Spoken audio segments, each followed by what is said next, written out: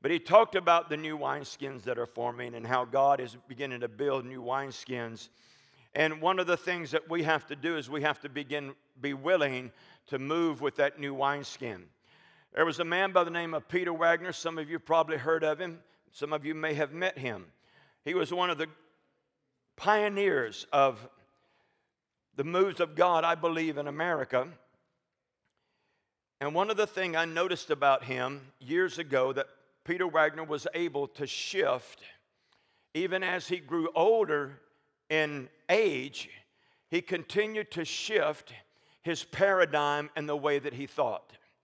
He saw the apostolic reformation moving forward in the church before anyone else saw it, and he began to identify it as the new apostolic reformation. He began to identify that back in the early 90s. He began calling it that when nobody knew what an apostle was. He actually gave Cheryl and I he called it a mantle. It's a mantle they had made of the new wineskins for new wine. Say, new wineskins for new wine. And I so appreciate him giving us that. And Cheryl, she wants to wear it as a scarf, so I'll let her wear it this morning.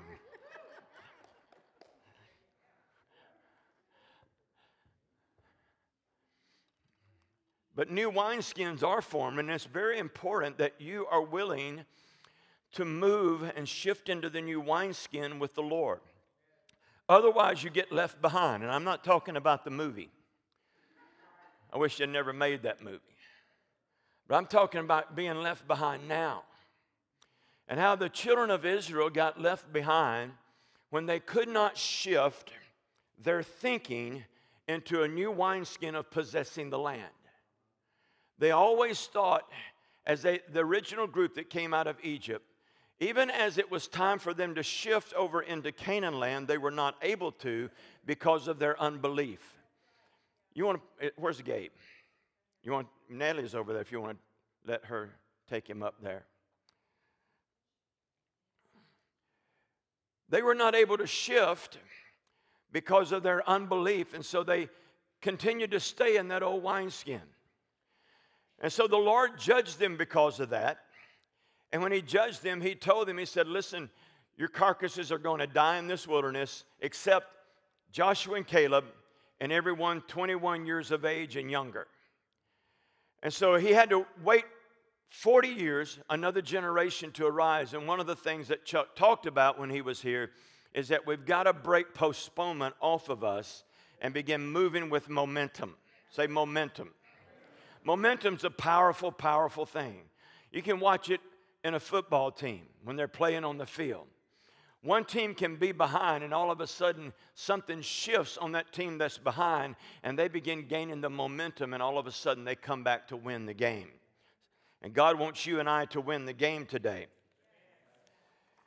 And so it's important that we begin shifting. And in Matthew chapter 9, I'm going to read from verse 17. It's not on your page here because I decided to throw this in later. He says, nor do men put new wine into old wineskins. Otherwise, the wineskins burst, and the wine pours out, and the wineskins are ruined. But they put new wine into fresh wineskins, and both are preserved. I'll talk a little bit more about this scripture next week. But one of the things I'll share with you briefly right now is that once you've been in the old wineskin a very long time, sometimes it's hard for you to shift into the new wineskin because you think the old is better. All of us have that tendency. None of us like what is called change. We like for everything to stay the same, nothing to upset our boat. Let's keep everything the same. But God loves you and I too much to allow us to stay the way that we are. He loves us too much to allow his body to stay the way that she is. He's moving. I may even talk about some of the wineskin shifts that I have seen since I have been a Christian. I've seen many wineskin shifts. The greatest wineskin shift that I went through was in 2000, from 2000 to 2003. It seemed like God was constantly changing my paradigm. You see, a wineskin is a mind skin. It has everything to do with the way you think.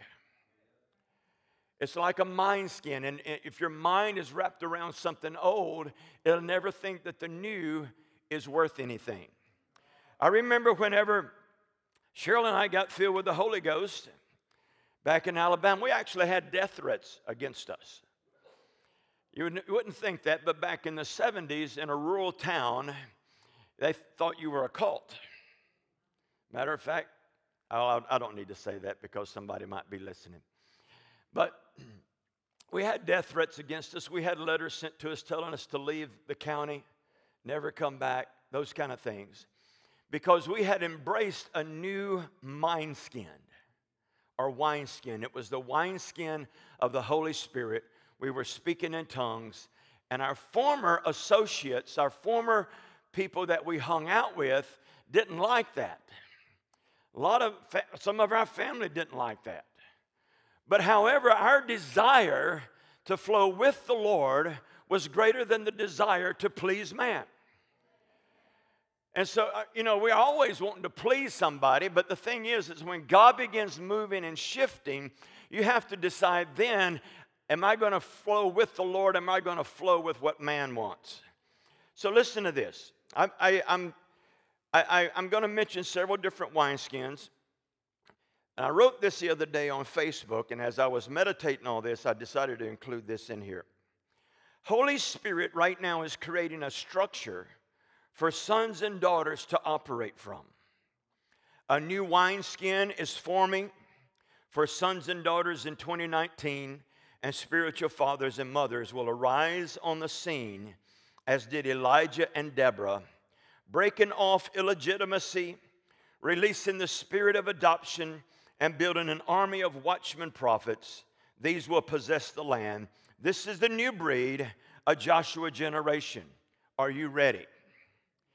Now, if you ever see one of my posts, you need to go down and read all the comments on my posts. Because I put stuff on there that's edgy. I don't put, now I lay me down to sleep, I pray the Lord my soul to keep. I put edgy stuff on there because I want to stretch people into the new wineskin. So when I put this on there, a lady, she says, "You're taking me down a rabbit trail. I don't even know where you're going." I didn't answer her back, but my thought was, because I have found that when people want to battle with you on Facebook, it's best not to answer them back. I always let other people do that. And she said, "You're going down a rabbit trail. I don't even know where you're going." And I thought to myself, if you were a son or daughter, you would know where I'm going. Thank you, I will. You see, the structure and framework the Lord is unfolding today is a structure and framework not of preachers, not of pastors, not of apostles, not of evangelists, not of teachers, not of prophets.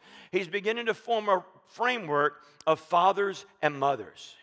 And this is more important because a father and mother will begin to disciple sons and daughters. Anybody can get in a pulpit and preach. But when you have sons and daughters, you leave a legacy behind you. You leave someone who's taken up your mantle. And they're beginning to do what you did, and even greater works than what you did, because they're getting that double portion anointing.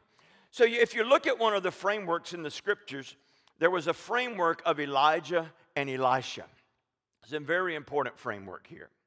And we're going to turn there. Go in your Bible to 1 Kings chapter 9.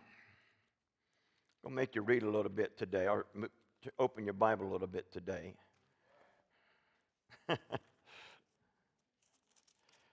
1 Kings chapter 19. Now this is just after Elijah has run away from Jezebel. And the Lord says to him as he begins to restore him, "What are you doing here?" He actually was saying, "Why do you have this frame of mind? Why are you thinking this way?" And you get into verse 16, the Lord says to him, let's go up to 15. And the Lord said to him, "Go return on your way to the wilderness of Damascus. And when you have arrived, you shall anoint Hazael king over Aram. And Jehu the son of Nimshi you shall anoint king over Israel. And Elisha, the son of Shaphat of Abel-Metholah, you shall anoint as prophet. Now grab this, in your place. Now everything about Elijah is about to shift.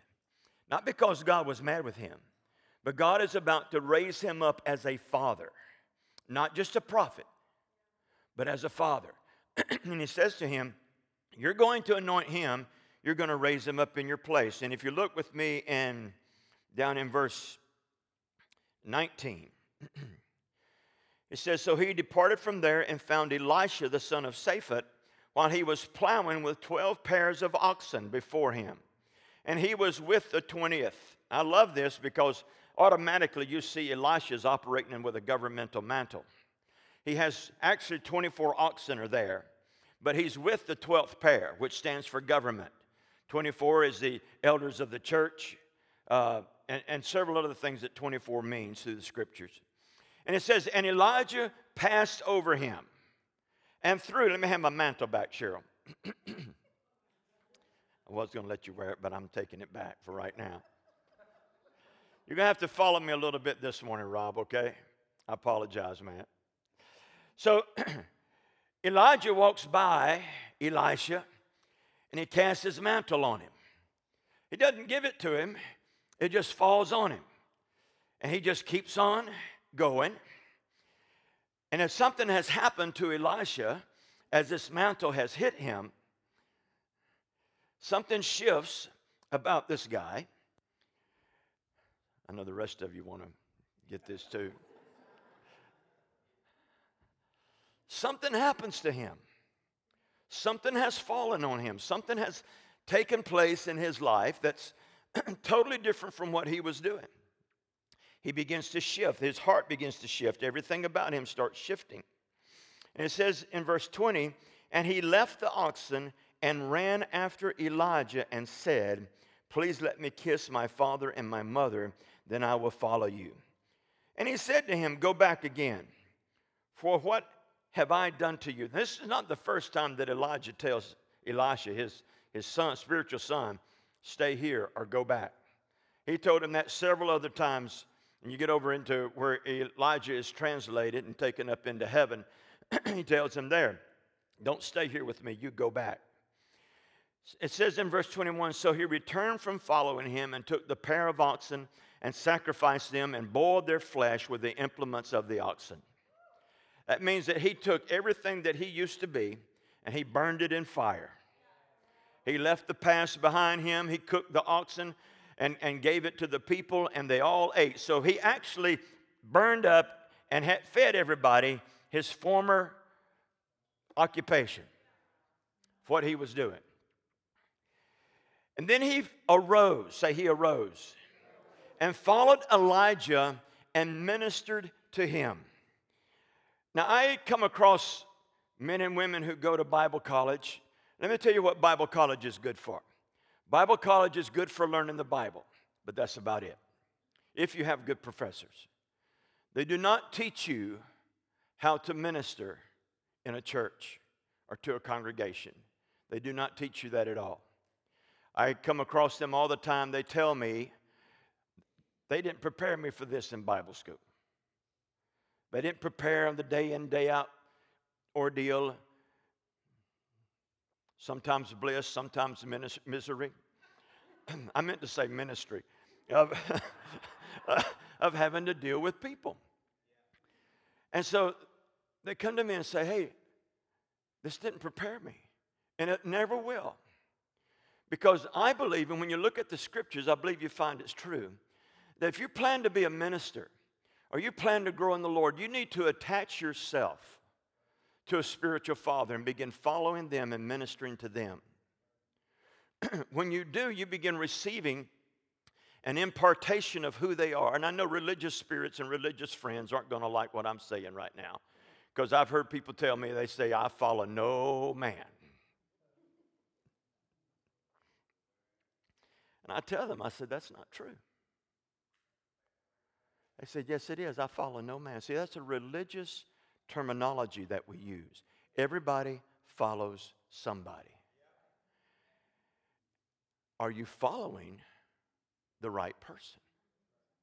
That's important because what they are, they're going to pass on to you. And even if you say you're following no man, you actually follow your train of thought. You follow your paradigm. You live out of that. Some good, some not so good. And so one of the attributes there of Elijah was that he was a father. And what I see right now forming is men and women becoming fathers and mothers. But what's taking place is that these men and women are not fathering and mothering out of their personality. I see them beginning to move into the secret place. This is what God's been sharing with me over and over. I need to do a whole teaching on the secret place. They're moving into the secret place where they are transformed.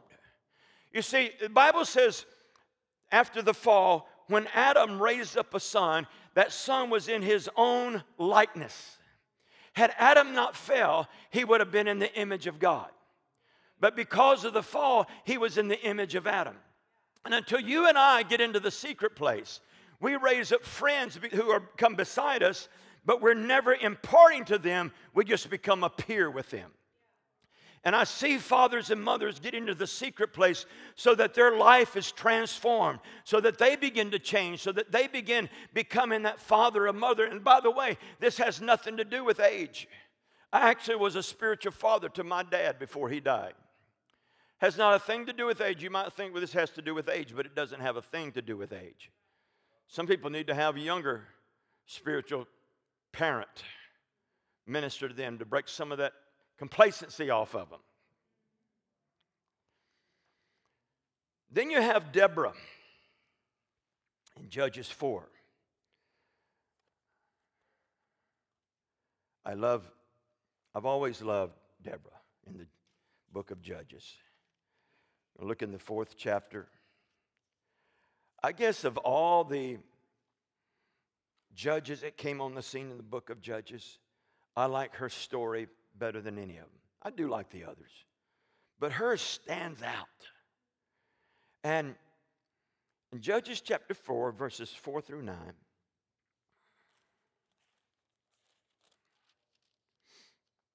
now Deborah, a prophetess. Now remember this. Deborah was a prophet, wife of Lapidoth, was judging Israel at that time. And she used to sit under the palm tree of Deborah. One translation calls it the Deborah tree. Between Ramah and Bethel in the hill country of Ephraim.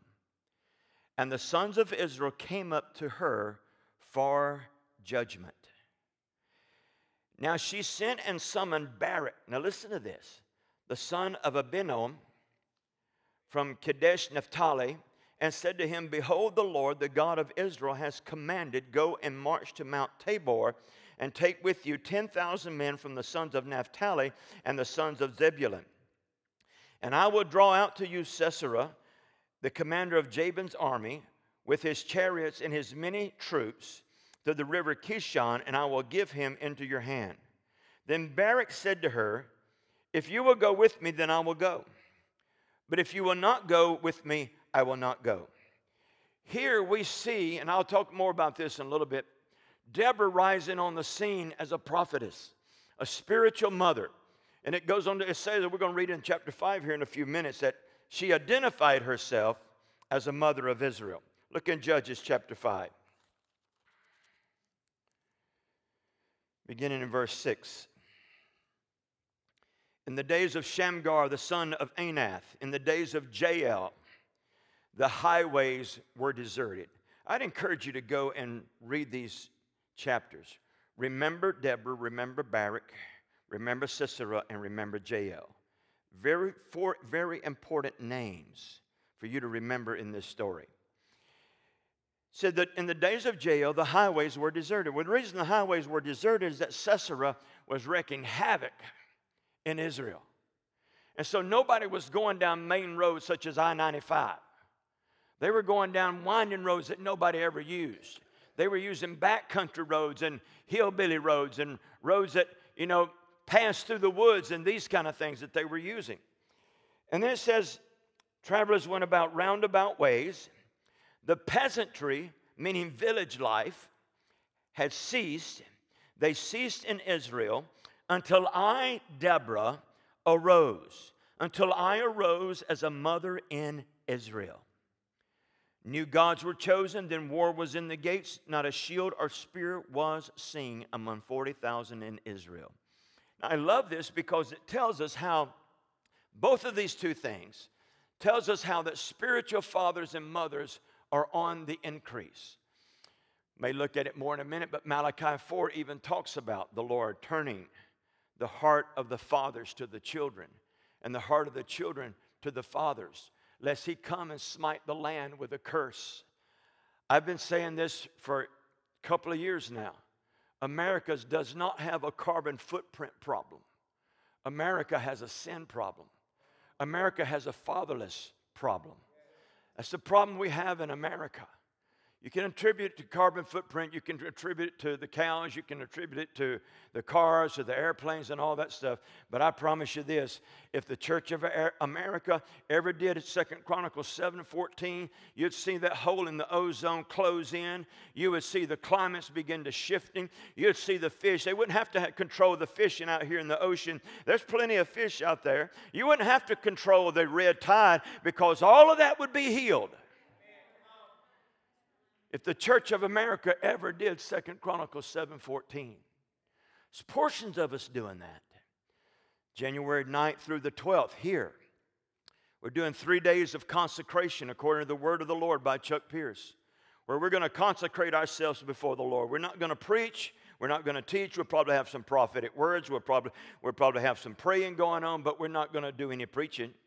Because all this time is going to be a time of us consecrating ourselves and Florida to the Lord Jesus Christ. And then on Friday night, I will share a little bit when I commission people into their assignments in the state of Florida. And by the way, we have people coming from across the state to this, worship teams coming from across the state to be a part of this. You do not want to miss this.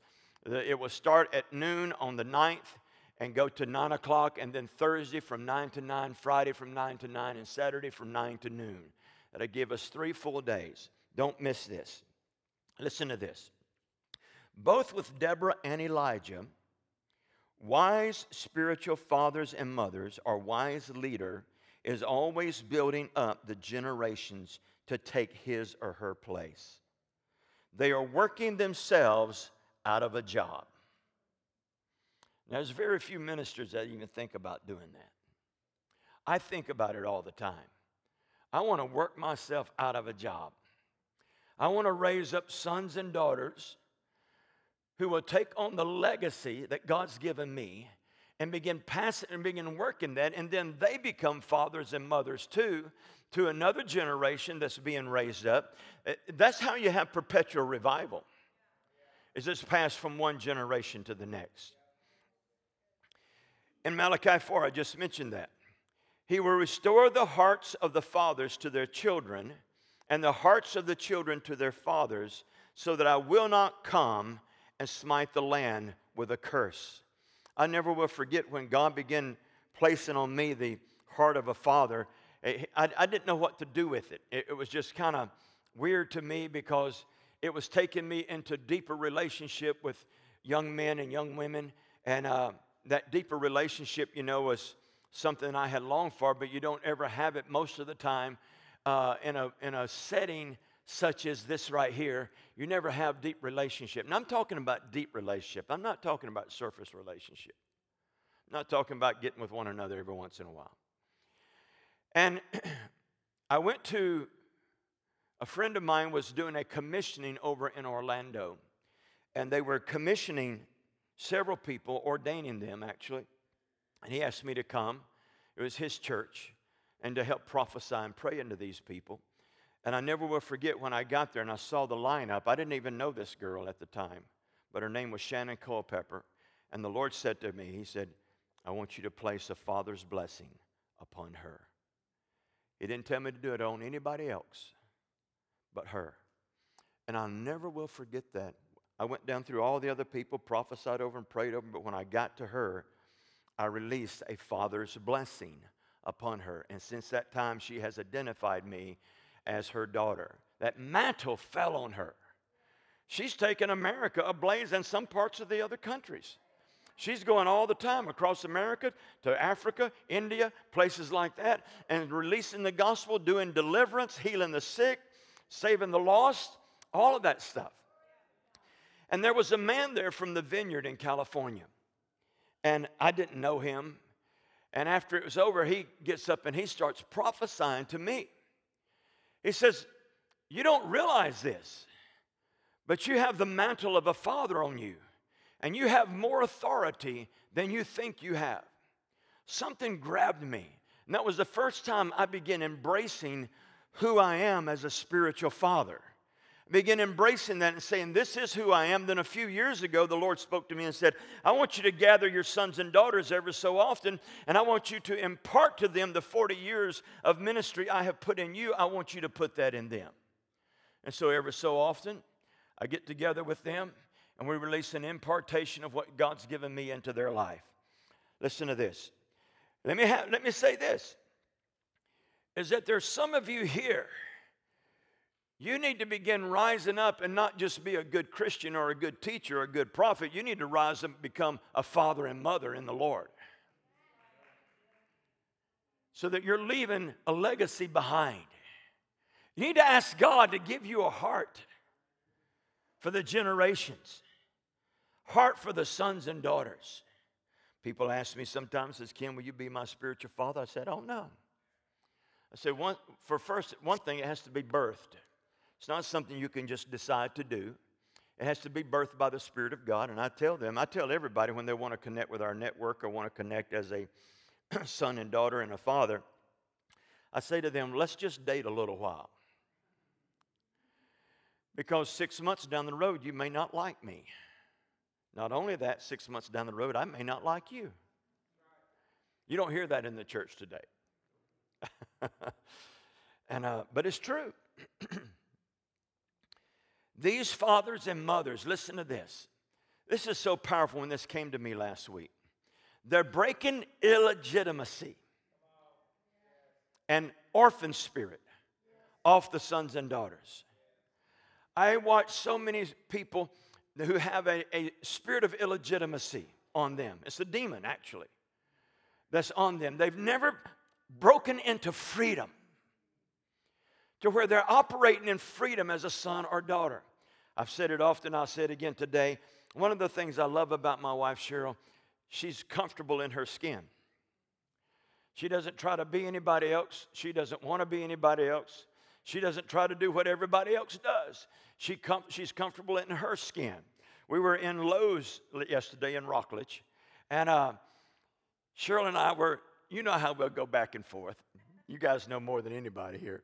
She and I were kind of going back and forth a little bit. It wasn't a fight or anything. It was just she was expressing her opinion, and I was expressing mine. And this lady who was at the register, she says, y'all been married a long time, haven't you? And I said, yeah, 45 years. She said, I can tell you've been together a long time. She said, I like her. She just says it. But I've loved that about her. You know, and I'm not belittling you at all. You know, most of the time, she's usually 2 to 3 minutes to 5 minutes late every Sunday. Doesn't bother her a bit. Drives me crazy. But doesn't bother me at all. I remember when I first moved to Florida, and I've always been an on-time person, or at least most of the time. I'd say 99% of the time I'm on time. If there's some reason that I'm not, that's why we come here separate cars. And when I moved to Florida, I started leading a congregation over there in Davenport. And almost everybody was late. I mean, even my worship team. I'm up there playing the guitar, leading worship. My drummer's not there. My bass player's not there. My piano player's not there. None of those are there yet. But I refused to reward tardiness. And so I just go ahead and start without them. When you get here, come on up there, you know. And I didn't get legalistic to say, if you're not here on time, you can't get up here. And, you know, that's kind of getting a little bit legalistic, because I think that you can just try to nudge them over into that. And finally I did. I nudged them over into being on time. Most of the time they were right on time, not there early. But one of the things that I had to do when I moved there was I had to begin to break illegitimacy off the congregation. Had to break it off of their lives. You'll be surprised at the different avenues that the enemy moves in to bring illegitimacy to the people of God, to make them feel as if though they're an orphan instead of a son or a daughter. You've heard me say it before, I'll say it again. My granddaughter, Kenna, she asks me for anything, I usually wind up giving it to her. Because and none of the rest of them ask me. But because she's a daughter and she knows she is, she's a granddaughter actually, but she has the sense of being a daughter that whatever she asks me, I usually wind up giving it. She asked me for 3 months this year for a phone. Papa, are you going to get me a phone? Actually, she first texted Cheryl. She said, Grandma, do you think you can talk Papa into getting me a phone? And she said, I don't know. Why don't you ask him? And so she got the boldness enough. She's bold enough that she walks right up and asks me, will you get me a phone? And I said, well, I'll think about it. And so she'd text me a couple of days later, have you thought about it? Another couple of days later, have you thought about it? But because of her persistence in being a daughter, I went and bought her an iPhone 7, a used one. But I went and bought her an iPhone. I said, now that's your Christmas gift? That's your birthday gift for the next couple of years? That's all of that. When you come over to our house Christmas, we're going to wrap up the phone and put it under the tree so that you have something to unwrap because you're not going to have anything else to unwrap. But she doesn't have that feeling of being illegitimate. She has the feeling of belonging. This is what God wants His people to begin having. And when you get connected, and I'm not talking about you have to connect with me, but everybody needs a spiritual father or mother. When you get connected that way, there is a legitimacy that comes on you. You become legit. You feel like a son. You feel like a daughter. You stand up and you begin saying and doing things you never did before. Because all of a sudden, you're in that place of legitimate, of not illegitimate, but being legit. Now listen to this. True spiritual fathers and mothers are not controlling. And that's very important. I've come across church leaders through the years that aren't spiritual fathers and mothers, and they're very insecure, and so they try to control everybody and everything that goes on with inside the church. Some of you have been a part of that. I used to be one who released that. I used to be that way years ago. I thought there was only one vision in the house, and if there was two vision, there was division. And so I told everybody there's only one vision, and it's my vision. And then in 2000, I went through a paradigm shift. God began changing me, and He showed me, He said, Ken, everybody in that church has a vision. Everybody in the congregation has a vision. He says, I don't want you to do it for them. I don't even want you to give them a platform. But I want you to empower them to do their vision. Now you think about this for a moment. If we gave everybody here, or the whole body of Christ, the leaders empowered them. Man, get out and do your vision. Do what God's called you to do. Not all of it's going to be in a pulpit. Get out and do what He's told you to do. We'll start reaching our communities for Jesus. Because everybody's doing their vision in the marketplace, in the grocery store, in the schools. They're doing their vision. Their vision is being accomplished outside the four walls of a church. That's what the apostle, prophet, evangelist, pastor, and teacher are supposed to do. You read Ephesians 4, you'll see that. They're to equip the saints for the work of the ministry. And listen, the work of the ministry is not here. You stand up here and pray, you're praying, but you're not doing your work of the ministry. You get out in the community. Do the work of the ministry out there. You're not being equipped when we teach you how to pray. You're learning how to pray, and there's nothing wrong with that. But I want to teach you how to pray out there. I used to have people at the paper mill I worked at. Once I got saved, there was such a transformation in my life. I used to listen and tell all the dirty jokes, filthy, raunchy jokes. And then on January 17th, 1976, I got saved, and there was a transformation just like that. I went to work the next day. They were saying, "What happened to you?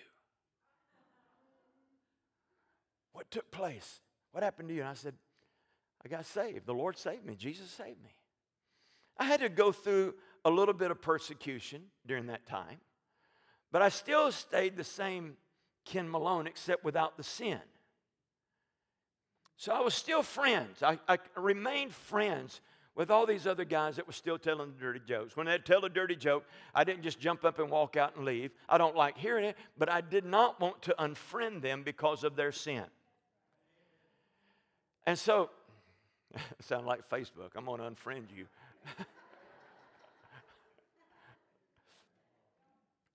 And it wasn't but a few months, these guys would start coming to me for prayer, for different things.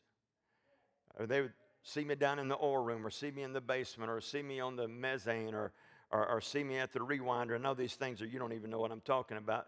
But they'd say, "Will you pray for me?"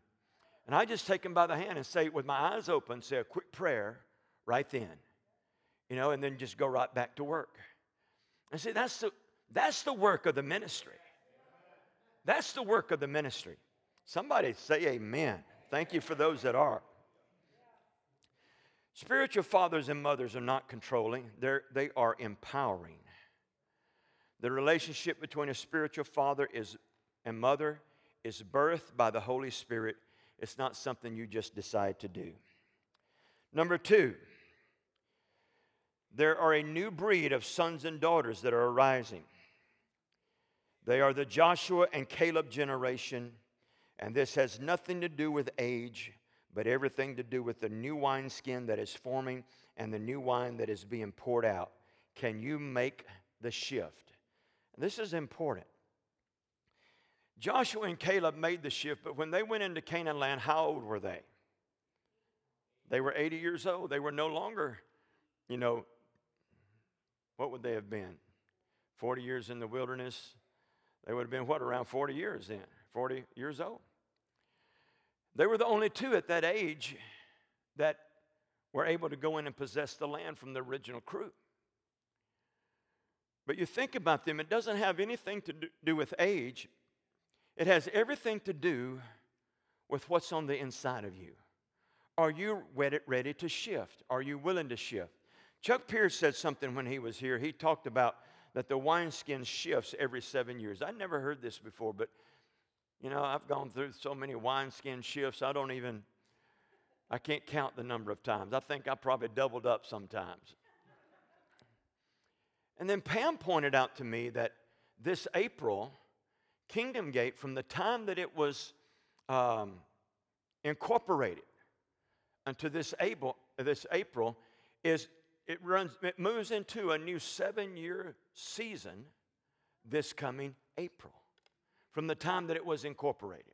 Not the time that it started, but from the time of incorporation. Which is telling me something, that the wineskin is going to shift again. And are you ready to make the shift? Can you shift with what the Lord is doing in the earth today? Listen to this. The new breed is able to shift. The sons and daughters are able to shift. Church members will not be able to shift, and I'll talk more about that next week. But sons and daughters will be able to make the shift into the new move of the Holy Spirit that He's going to do in the earth. Here's one of the things I see in on sons and daughters.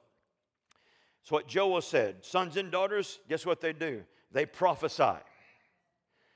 I was in worship today, and God began rolling over in my mind.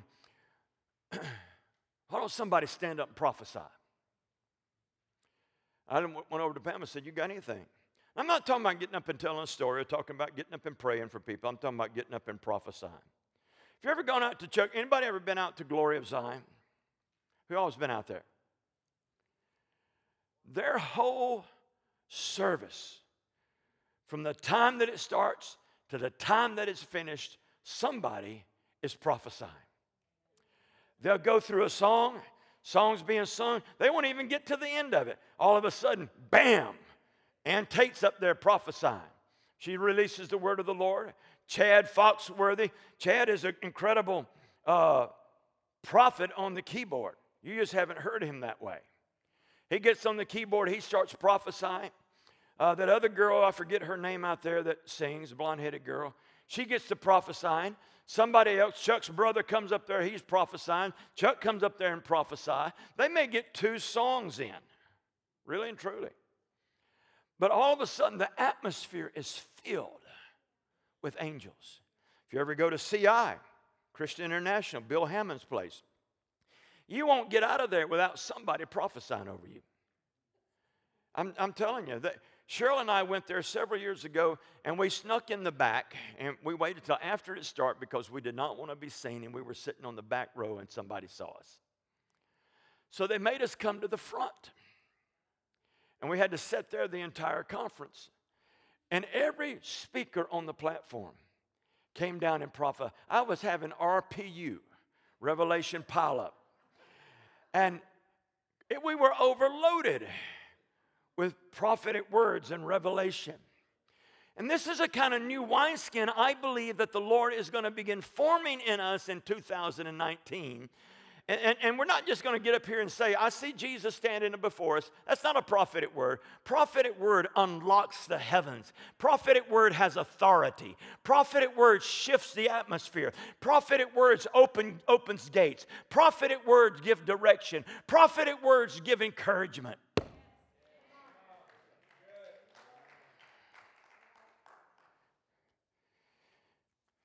But this is what was spoken of through the prophet Joel. And it shall be in the last days, God says, that I will pour forth my spirit on all of mankind. And your sons and your daughters shall prophesy. And your young men shall see visions, and your old men shall dream dreams. You see, I want my sons and daughters to prophesy. I don't want them to live just normal Christian lives and be a nice Christian. I want them prophesying.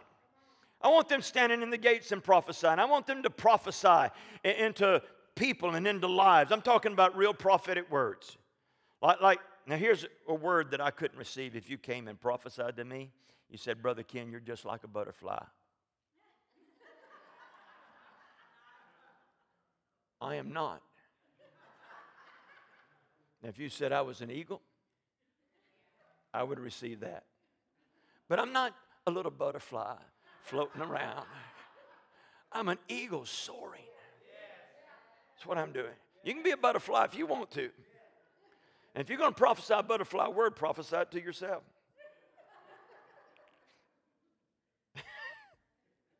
This is good.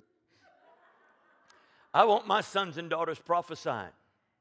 I want my sons and daughters dreaming dreams, having visions. You see, this is how the early church was led. They were not led by a bunch of men who got together and tried to figure things out. These men got together, women got together, and they got before God, and they let God figure it out. And when God spoke, that was what was released. This is what God says. I've often found it amazing, Acts 13, where the prophets have gathered, the teachers have gathered, the apostles have gathered, and all of a sudden they're ministering to the Lord, they're fasting. You ever thought about that, how they're ministering to the Lord, you know? I don't know what they were doing, but I can just imagine this right here. You are so worthy. You're so worthy, Jesus. See, this is a place we've got to get to, not this place, Lord, I really need your help. Lord, would you come and do something for me? The place we got to get to is, Father, you're so good. Your mercy endures forever. I've already decided in the 3 days of consecration, I actually was going to fast food. But the Lord spoke to me Tuesday night and said, I want you to fast all electronics for 3 days. My Cheryl's going to have my phone. And she's going to cut it off and then check it one time a day. If you need me, you call the office. Or you call Cheryl. Oh, by the way, the office will be closed during that time as well. So there's no use in you calling the office. Don't call the office. Because you'll be surprised how much that phone and that iPad and that computer is hindering us. It has hindered us so much that now relationships are built on Facebook, on LiveGram or Snapgram or something like that, whatever it's called.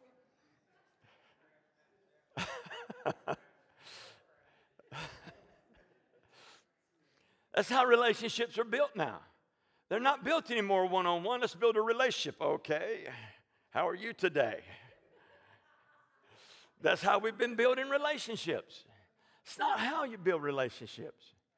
You build relationships getting together. And we're so busy now that we think that we don't have time. You'd be surprised all the time that you do have when you get off that phone and off that computer and off that iPad. All right. I will. Thank you. The Lord is raising a new breed of sons and daughters among us. They don't think like the old wineskin. They don't look like the prior wineskin. They are called to possess the gates of the enemy.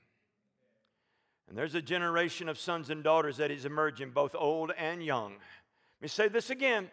There's a generation of sons and daughters that are emerging, both young and old. Don't think that it's just young people. I'll share more about this when I get to the gray-haired warriors. That God is raising up right now to possess the land. They don't think churchy. They think, how can we take the Space Coast for God? How can I take Florida for the Lord? How can I impact this nation?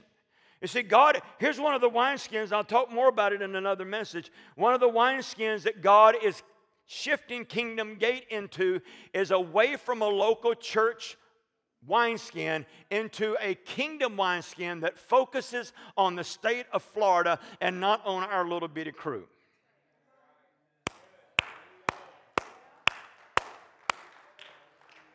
Be like Trump, I clap for myself.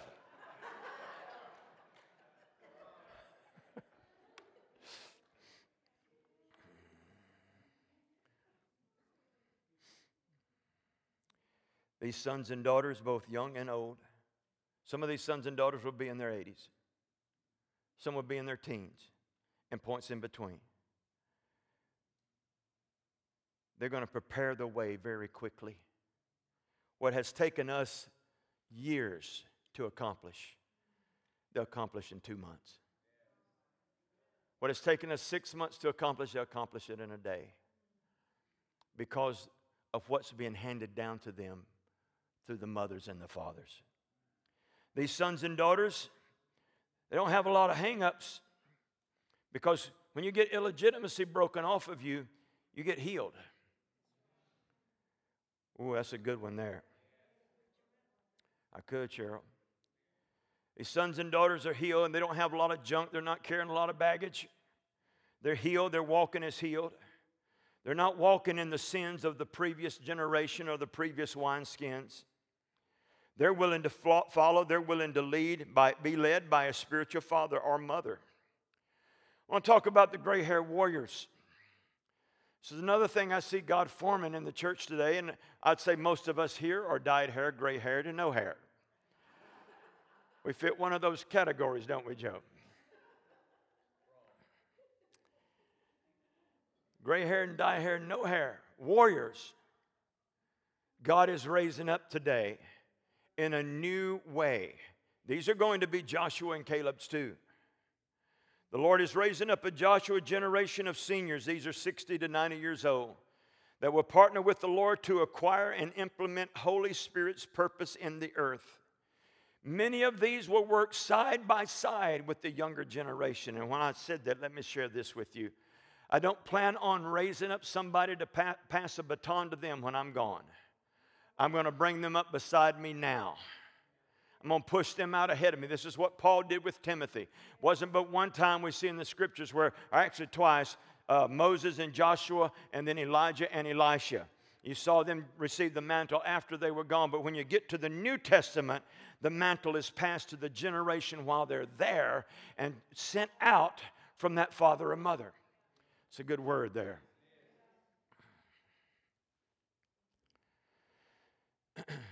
They're going to partner with the Lord to acquire and implement Holy Spirit's purpose in the earth.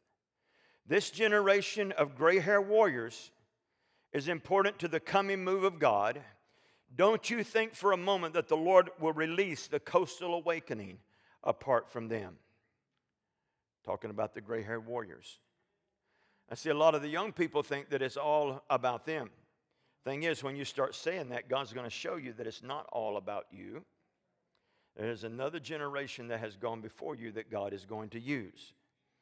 That's important that you get that. Joshua and Caleb were both in their 80s during the Canaan land move of God. Both of them were. At 80 years old, Caleb said, give me my mountain. His mountain had more giants on it than any other mountain in Israel, in Canaan land. He wanted that mountain Moses had promised him. And he says, at 80, he said, I am well able to possess this. Now, listen to me just for a moment. Those of you that are 60 and over, and those of you that are approaching that. God does not want us to begin whining that we can't do anything anymore because we're old and we can't move like we used to move and we can't function like we used to function. Get that out of your life. Begin decreeing what God says you are. Begin prophesying what God says you are. Next year, I'm having Gerald Durstein come and speak to us. It's Pam Durstein's uncle. Yeah, you heard of him? Know him. Powerful man of God, especially in the 60s, 70s, part of the 80s. Had a great move of God in the West Bank among the Palestinians. He's got a story that tells all about it. I want this gray-haired warrior to impart to us. That's why I'm bringing him over. Because I want that man to lay hands on everybody here and impart to us in Jesus' name. A couple of years ago, he lost his wife. His wife went home to be with the Lord. And just this year, he remarried. And he robbed the cradle. He married a 75-year-old girl. He's 90. See, this is a way of thinking like he has. I can still do this. Let's possess the land. Don't you?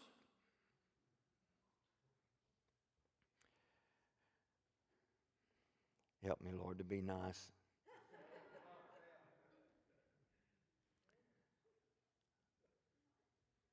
You know, I'm in that category of 60 to 90, so I can talk about us. I do not like hearing all the excuses that we make. Yeah. I'm in that category from 60 to 90. Help me, Jesus.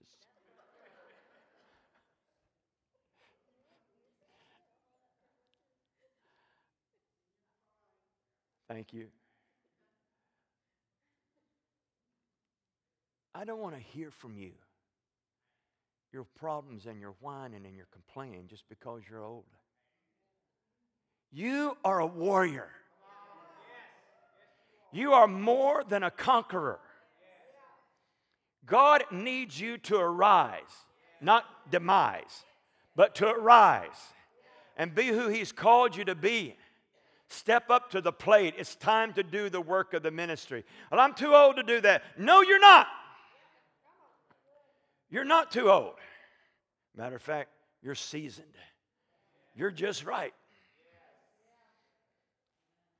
Wow. Some among us have been part of the former precious moves of Holy Spirit, such as the Voice of Healing movement, Catherine Kuhlman, Oral Roberts, Gordon Lindsay, William Branham. Jesus movement, that's where I got saved. I've been a part of the Jesus movement, the charismatic movement, the faith movement, the prayer movement, the prophetic movement, and now the apostolic movement. And now Chuck is beginning to tell us, prophesy, a watchman prophet movement has begun in the earth.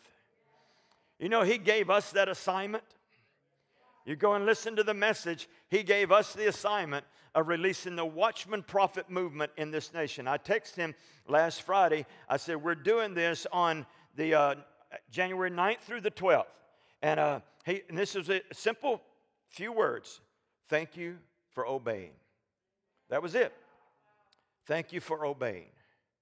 Because many people get those kind of words and they don't do anything with them.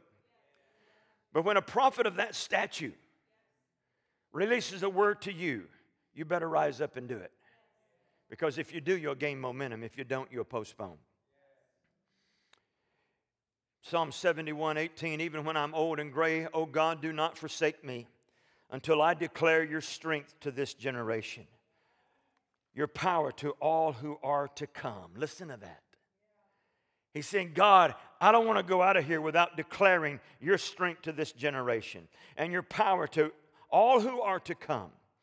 Psalms 92:12-14, the righteous man will flourish like the palm tree. He will grow like a cedar in Lebanon. Planted in the house of the Lord, they will flourish in the courts of our God. They will still yield fruit in old age. They shall be full of sap. Well, I love this. And very green. Come on, somebody. Can I get a witness? This is an awesome, awesome word. You gray-haired warriors, it's time for you to rise up, not to sit down. It's time for you to be who God's called you to be. Just push all your negative thinking out of the way, and the people who've tried to control you to keep you from being what the Lord's called you to be in the past, push that out of the way, and let's go forward in Jesus' name. Brother Ken, I have some problems. Get them out of your life then. Get them out of your life. That's my counsel to you. I need some counseling, Brother Ken. Deal with it. Get it out of your life. Command it to go in Jesus' name. Those sins of the generations rise up inside of you. You begin saying, in the name of Jesus, I will not allow the sins of my dad, granddad, and my great-granddad to come into my life. I break those off in Jesus' name. I will not walk that way. You break those off. You start rising up. Begin changing who you are by the confession of your faith. All right. Next one. This is going to go over well in Brevard County, I know. Apostolic Women Arising. I read the book that Linda and Chuck wrote, and it's stuff that I've been saying for years. I'm so glad that they caught up. I've been saying this for years, that women can do just as much ministry as men can. And if you don't think so, you've not been reading the same Bible. I was overwhelmed by that book, Apostolic Women Arising, and all you women need to read that. And all you men need to read that book, because you'll see the empowerment that God has given to women in this hour. He says here, and we read it earlier, that daughters will prophesy. In other words, he's saying daughters will be prophets. He says, and it shall be in the last days, God says, that I will pour forth my spirit on all of mankind, and your sons and your daughters shall prophesy, and your young men shall see visions, and your old men dream dreams. Even on my bondservants, both men and women, I will in those days pour forth my spirit, and they shall prophesy. Now, wait a minute. It was just meant for men. The Lord really wasn't talking about women were to prophesy. He was just, that's for men. Haven't you read that for the women to keep solid in the church? You need to go and read that again and read it in the Greek. If you would, get Chuck's and Linda's book, because it will really lay it out for you that was not what Paul meant. Some of it was that a woman is not to disciple another man. In other words, discipleship is intimate relationship. And so a woman is not to go into intimate relationship with a man unless the man has his wife with him. I'm going to add that to it. If it has his wife with him, then all three of them can enter into that relationship together. But there needs to be that accountability. Sons and daughters are going to prophesy. There are women apostles also. Let me just pause and back up here just for a moment. I have always been amazed at Mike and Cindy Jacobs. Mike is kind of around the edges and supports Cindy. But Mike also pushes Cindy into that place. If you ever seen them behind the scenes, which I have, Cindy never does anything outside of Mike being in agreement with her. I know them very well. Been places with them. Sat at meals together. And I've heard her say this, the Lord's been speaking this to me, but Mike, I want to know what you think, because I don't want to do it if you don't think we should. They're just like a team working together. But she's at the forefront being a prophet to the nations. And I love this about her. And God is raising up today apostolic women, women apostles. Here's what Paul said in Romans 16, verse 7. Make sure that my relatives, Andronicus and Junia, are honored. For they are my fellow captives. They were in jail together, in other words, who bear the distinctive mark of being outstanding and well-known apostles. He identifies Junia as an apostle. And I love this. And he says, who were joined into the anointed one before me, meaning that they were saved before he was. He identified Junia as being a well-known and outstanding apostle along with her husband, who was an apostle also. Women prophesying again, verse number 3. Leaving the next day, we reached Caesarea and stayed at the house of Philip, the evangelist, one of the 7. He had 4 unmarried daughters who, what'd they do? Prophesied. They prophesied. They were prophetesses. And they prophesied the word of the Lord. Where'd they do it? In the body of Christ, in the community. That's where they You really want to get real in prophesying? You read somebody's mail at McDonald's, you don't even know. I've done that before. And I don't just all the time do it. I've had God has to really speak to me because I'm not a prophet. I'm prophetic, but I'm not a prophet. But there have been times that I have walked into McDonald's and spoke to someone, and God would say, turn around and join yourself to them. I want to talk to them. And I've turned right around and sat with them where they were eating and prophesied the word of the Lord to them. I've prophesied to people over at what was that restaurant in Lakeland? Ryan's Restaurant. Place that prophesied to a waitress. I saw Cindy Jacobs. Cheryl and I took her and Mike to the Columbia Restaurant over in Celebration. You ever get a chance to go there? It's a great restaurant. We're sitting there, and all of a sudden, our waitress comes up, and Cindy looks at him, and she starts prophesying to this kid right there in the restaurant. I'm being blown away at how these prophets can just prophesy just like that. They have the ability to do that. I don't. I'm prophetic. My gift is apostle. I'm prophetic, but I'm not a prophet. Prophets can prophesy anytime, anywhere. And after she prophesied to this guy, he's in tears. And she says to him, she calls his name. Would you like to get saved today and give your heart and life to Jesus? Not only now has she prophesied to him, now she's leading him to the Lord as an evangelist. She's using both of those gifts. She leads this kid to the Lord right there in Columbia Restaurant. And I'm just sitting there just glowing and amazed at what God was doing in and through this woman. You see, there are women apostles, there are women prophets, there are women pastors, there are women who are in government, in the government of God within the church. And Brevard County needs to suck it up and get over this male-dominated Christianity. That'd go over well. But that's the way we've been. Only men in the ministry. Nope. Not anymore. God's raising up a new breed. There also, and this will be my last one here, as last half of this page. There are a new breed of pioneers that are forming. There's always been pioneers. But when one pioneer has gone as far as they can go, God raises up another because you have to go farther than that. And so he's raised up pioneers that have taken us so far, but now he's raising up a new breed of pioneers. This is important. He's forming this new breed of pioneers because the new wineskin is forming. Anytime you begin doing something new, you have to have a new way of thinking. Just like at NASA. I've watched NASA over the last several years shift in their paradigms. And so what they do now, they're getting ready to go to the moon again in 2022. So they're getting ready to launch it again in a whole different way. But what they had to do, they didn't just get rid of the old pioneers, they had to bring new pioneers in. And those new pioneers are standing on the shoulders of the former pioneers. That's what they're doing. They bring in a new way of thinking. They bring in a new way of design.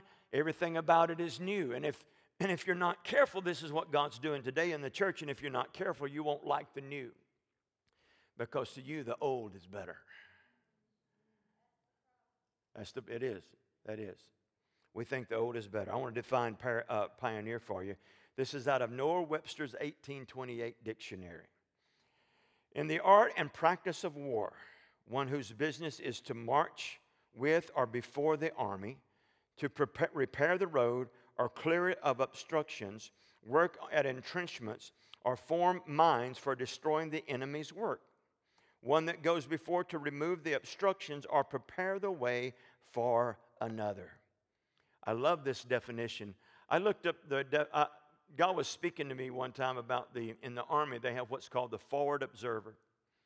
And the forward observer goes out ahead of all the troops that's going in, disguises himself, maybe go in among the people, or they may just plant themselves into the scenery, like with a ghillie suit or something like that.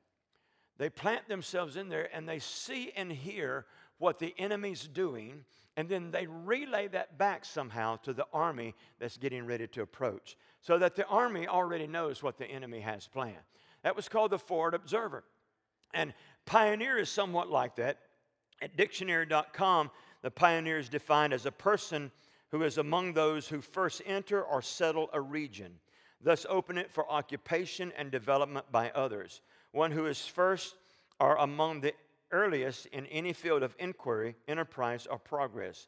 One of a group of foot soldiers detailed to make roads, dig entrenchments in advance of the main body. Now, Cheryl and I know what a little bit about being a pioneer in the natural, and that when we built our house in Alabama there back in the 70s, we had to clear the property. And all we had was an axe, a chainsaw, and a truck. I showed you the property on Google Maps the other day. And it was all overgrown. Everything was plum thickets and trees everywhere. And we went in there by hand, she and I, along with, we had 4 kids at the time too. No, the boys wasn't there yet. We had 2 kids with 2 small kids. And we began pioneering that property, preparing a way for Ken and Cheryl to live there. Took us several months of doing this. And we got all that property cleared off, and then we moved our mobile home in there. We had a mobile home. But then it came to a point where, it's time for us to move on up. Moving on up. It's time for us to move on up, so let's get rid of this mobile home, and let's build us a house here. And so we did. And the whole time we're improving the property the entire time. And I still love living in the country. I've got to get back there one day because that was country living, and I love country living. But a pioneer is someone who prepares the way, and there's a new breed of pioneer that's coming forth right now because of the new wineskin that's emerging upon us. This new wineskin is going to require new ways of thinking. This is what I loved about Peter Wagner. Again, I've watched him in round table settings shift his mind to a different way of thinking. He was thinking this way, and all of a sudden, he listens to someone, he says, I'm going to do that. And he would shift it just like that. He would not stay in an old place that he had been, an old paradigm. He began to identify years ago. He wasn't even charismatic till his later years. He started identifying the moves of God in the charismatic church before everybody knew what the word charismatic was. He saw them as moves of God. Number 3. It's a voice is calling, clear the way of the Lord in the wilderness. Make smooth in the desert a highway for our God. Let every valley be lifted up and every mountain and hill made low. And let the rough ground become a plain and the rugged terrain a broad valley. Then the glory of the Lord will be revealed and all flesh will see it together, for the mouth of the Lord has spoken. This is the pioneer in Isaiah 40. This is what John the Baptist was. This is what Elijah was. We're going to talk more about them later on. But both of them were pioneers. John the Baptist prepared the way of the Lord for Jesus. And actually Malachi, the 3rd chapter, verse 1, talks about John the Baptist before he ever gets on the scene. He's being prophesied about 400 years prior. And he says, behold, I will send my messenger, and he will prepare the way before me. And the Lord whom you seek will suddenly come to the temple, even the messenger of the covenant. John the Baptist became one who prepared the way. He even fulfilled Isaiah 40, crying out in the wilderness, make a place for the Lord. Change the way that you think. And this is what we've got to do as we approach 2019. We've got to begin making a place for the Lord. Change our paradigms. Change the way that we think. We're not going to go into 2019 with the old paradigm that Kingdom Gate has had. We're going to move into a brand new paradigm of possessing the land, becoming who the prophets, Cindy and Chuck and Jane, have said. We're going to start initiating plans to move in that direction. So watch in 2019 through the whole year as we make shifts to do things differently here in Jesus' name. Amen? All right.